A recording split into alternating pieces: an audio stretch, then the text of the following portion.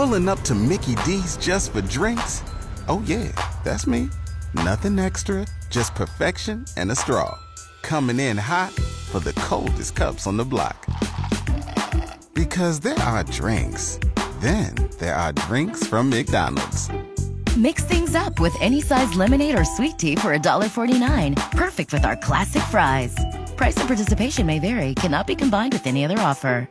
Ba-da-ba-ba-ba.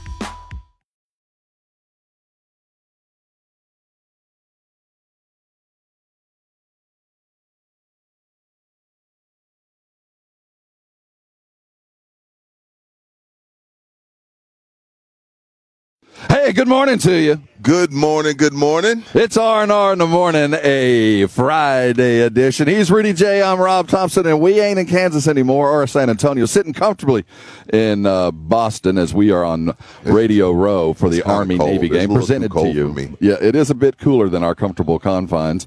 And it's going to be a good hour. We're glad you're with us. And one of the great things about coming together for Army-Navy game, it's such a large family environment. It's one of the best things we do every year because we get to speak with one of our best guys every year. Rick Neuheisel sitting in with us. San Antonio ties for sure, working the game for always. It's always a pleasure to catch up with you, Coach. It's fun to be with you boys. And just for this segment, can we name the show R&R? Yes, let's do it. Can we do that? I'm fine with that. Just kind of rolls off your tongue. Let's do that. So we say Let's real, raw, and Rick. There we go. Yeah. First of all, Coach, it's always great to see you because it's the perfect ending to a regular season of a controversial football. We put the end of the regular season of college football in the right way in an environment that kind of harkens back to the good old days. Well, you guys are right in the thick of it, right there in San Antonio, Texas. You have the Texas story as they punched their ticket for the first time to the college football playoff. Austin is 65, 60 just miles a little away. north, yes, sir. Yeah, and then you've got Jeff Traylor right there in town, who was part of the conversation. We had to fight both Texas A&M and Houston. Yeah, we had to fight. I mean, goodness gracious, and the Roadrunners were right in the thick of things again. So, you were right in the crosshairs, given all that's going on at Texas A&M, whether it be the changing of the guard of the head coaching position or the battles with the NCAA as they started to incentivize their booster group to become part of a collective, which is a complete departure from the way things used to be done in recruiting. Yeah, you were right there. You're in those the eye of the storm. And certainly there's a level of familiarity that we have with the process, though it might not have been talked about openly, but the portal transfers and the incentivizing of getting players, and we're old hats at this. We've been giving away cars and money for a long time. He's an actor. So, and the legendary stories about that. But let's talk about that for a bit as we kind of look at the different sides of college football. Your experience with Colorado, what they were, what they went to, and what they have become under Deion is certainly the most representative of the modern era of college football. It was the epicenter for 3 weeks. Right. It was, yes. I mean, everybody who loved college football was trying to get a ticket to Boulder, trying to get there and be a part of that scene that Coach Prime had created. And I was with Deion in his final year in the NFL. He was in Baltimore, and I was still on the staff there with the Ravens. So I have great appreciation for who Deion is, and he's the real deal now. The question is, can you build a roster in the way that he's trying to build a roster, which is, kind of free agency? He said he was bringing his luggage, and it was Louis, and how much of it ended up being Louis, and how much of it ended up being kind of old man Samsonite. Or I don't know. knockoff Louis. Stuff. Exactly. The bottom line is, it's painstaking to build a culture and to get the kind of people that fit the culture. And it can't happen overnight. It just doesn't work that way. I guess once in a blue moon it does, but more often than not, it takes more time than that. So we'll wait and see what becomes of the program there in Colorado. But for a while, it took the nation by storm.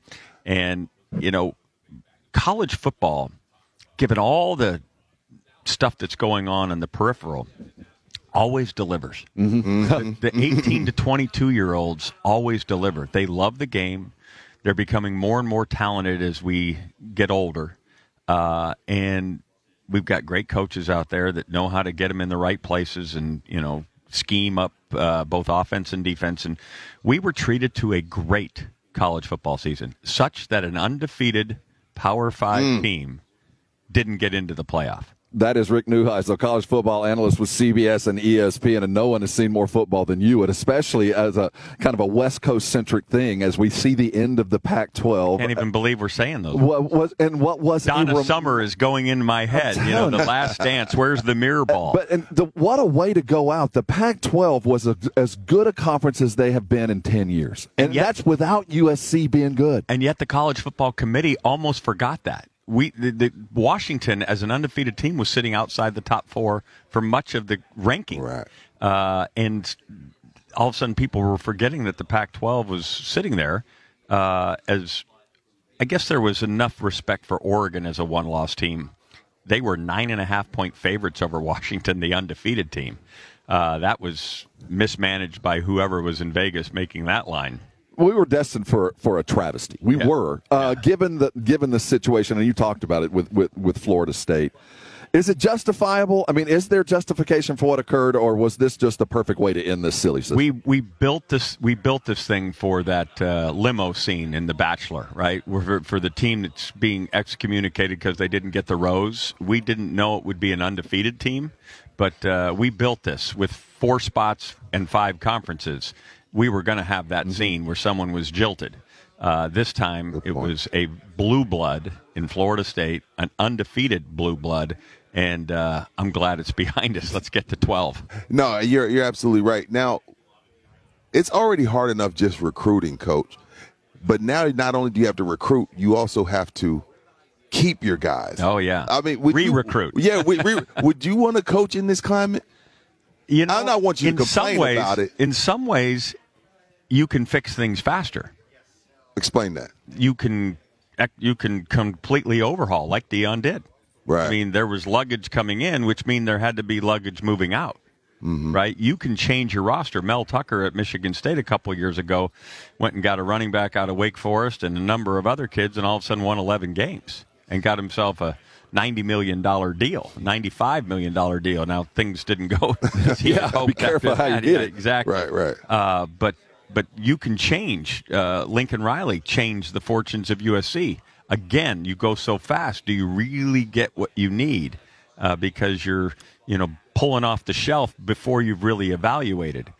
So you got to be careful. But yes, there is an opportunity to fix things quickly. There is also, unfortunately, the opportunity to lose things. And that's why the NCAA changed the rule. When the season's over, you got a dead period to re-recruit your team and decide who's going to be in and who's going to get nudged out. You saw Kyle McCord, the quarterback at Ohio State. Mm-hmm. That's a conversation that goes like this. Kyle, we're going to go look for a quarterback. We like you. You're going to be able to compete for the job, but we are not going to tell you the job is yours. We're going to go try to get a Cam Ward or a Riley Leonard from Duke. We're going to go try to get one of those guys, and Kyle and probably his inner sphere, probably dad or something like that. Quarterbacks' dad are notorious for this. We're taking our ball and going home. This is Coach Rick Neuheisel joining us here on R&R. I love your perspective. You'll be doing the game, and I want to compare what we're talking about toward the game and the players that are in this game. But you touched on a couple of things that are so vital.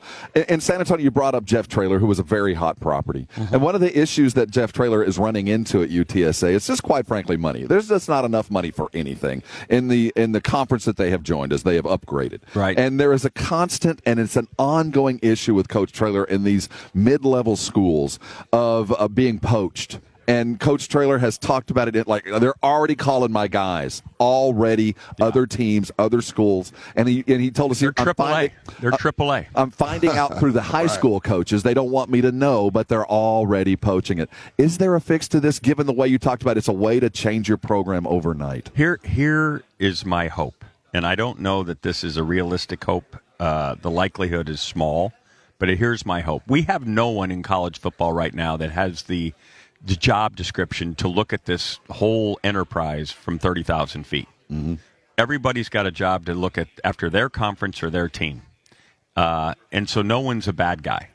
But at day's end, this collective notion where we're asking boosters for more and more money to pay players, and it's strictly that, pay for play. Mm-hmm. is non-sustainable. We have to go to rev share. We have to go to the television place and say we're going to have to give, just as professional enterprises do, there's going to be a 35-40% collectively bargain that's going to go to the labor force, which is our student athletes. Right. They don't have to necessarily be employees. And I saw the president at Baylor talk about this in response to the new president, Charlie Baker's notion that we're going to start giving these kids jobs within the university and work the NIL space out of the university rather than try to offload it to outside enterprises. If that happens, then the way to grow the television pie is to go to the marketplace as one. You can't go to the marketplace as SEC and Big 10 only, because the Big 12 and ACC are going to be left behind. Right. We've already left the Pac-12 behind. They've been excommunicated. If we want this to be what is sustainable, we have to go as one. That was a Pete Rozelle axiom from years ago in the NFL. All of us need to go as one. The NFL spins out $10 billion a year from television. Right. College football right now is at 3.5. There's no way we're 35% as popular as pro football. We can be every bit as popular. Yes. But let's just say we want to get to 70% of that deal. That's just doubling what we are making. If we can do that, there's plenty for the students, and I mean all students, not just football players, but the women's basketball team, the Title IX things get checked off there. Now you can go to the courts and say, you know what, this is a fair. Now we can regulate the movement, give kids 2-year contracts so there's an opportunity to go someplace else, but there's also stability. There's money for the kids. There's insurance for the kids, a springboard for life, because the one thing we know is these kids are not all going to the NFL. They're going to about 2% are going. So we need to give them some leg up as they start their futures outside of the game. And in so doing, we can make this a wonderful enterprise. And programs like UTSA, whatever that dividing is, can be solvent. They can when the compete, tide rises, right? And those 2-year deals can be, I can keep my 2-year deals. And if there's a trade, okay, somebody says, I'm going to go to Texas from UTSA because I want to play on that stage. Well, then somebody from Texas can come to UTSA and be a part of that program. Somehow, some way, we can make this all fit and be sustainable as a model. Not necessarily all equal, but certainly all sustainable. I'm running with that. That's the first time I've heard somebody, say revenue sharing, because you look at NBA, everybody does it. That's what has to happen. The little guy has to have somewhere to eat, and then it doesn't come down to the city. And the great trying thing to about figure the out how NFL to raise the money. is the Cincinnati Bengals, who were down on the bottom the bottom, all of a sudden get a guy like Joe Burrow, and they go to the Super Bowl. Absolutely. Army Navy. What separates this game from most college games for you, Rick? The commitment. I mean, we love our athletes being committed to the team enterprise, but think about the team for these two programs. The team is much bigger than themselves. This is when you're on the sideline for the beginning of this game, you look into the faces of all the march on, cadets and midshipmen, and you're like, these kids aren't old enough to be making this kind of decision. Right. That they're going to put themselves in harm's way or, and think of something bigger than themselves at 18 years old, 19 years old. And yet you just see the pride in their faces as they march on. They're not playing that day. And then all of a sudden the guys in the uniforms start coming out there and you realize they're not playing at Alabama. They're not playing at Georgia, but they are playing. And the intensity of the game is such that you just get a warm place in your heart that, you know what, this is really, really special stuff. I tell all my friends all over who ask, what's it like to go to the SEC championship game or coach in the Rose Bowl and all that stuff. And I said, listen, go to an Army-Navy game and you get it and you feel it, what it's supposed to be.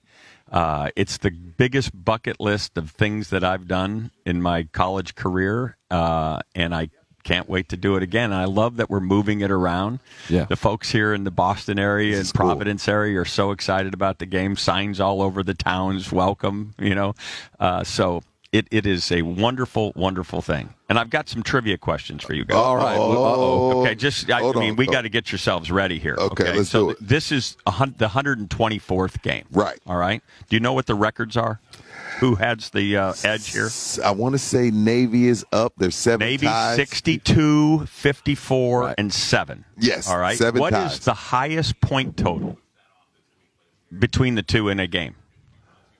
Highest point total, I'd say 50. I'd go 90. 70. 70. It hadn't been that high. 58-12 Navy in 2002. What is the lowest point total in the game? Well, I'm going to go 3. 10. 0. They tied 0-0. 100 years ago, a 0-0 tie. And on that note, even Appreciate Steven, you, Rick. that is the head coach of Colorado and former Clinton Mangus employee, Rick Neuheisel, sitting there waiting with on that We're check, all bud. waiting on that. They check, owe you Coach. some money, Rick. Coach Rick Neuheisel stopping by for his regular. Thank you so much, Coach, for being who you are and doing what you're doing. It's been a genuine pleasure to catch up with him again.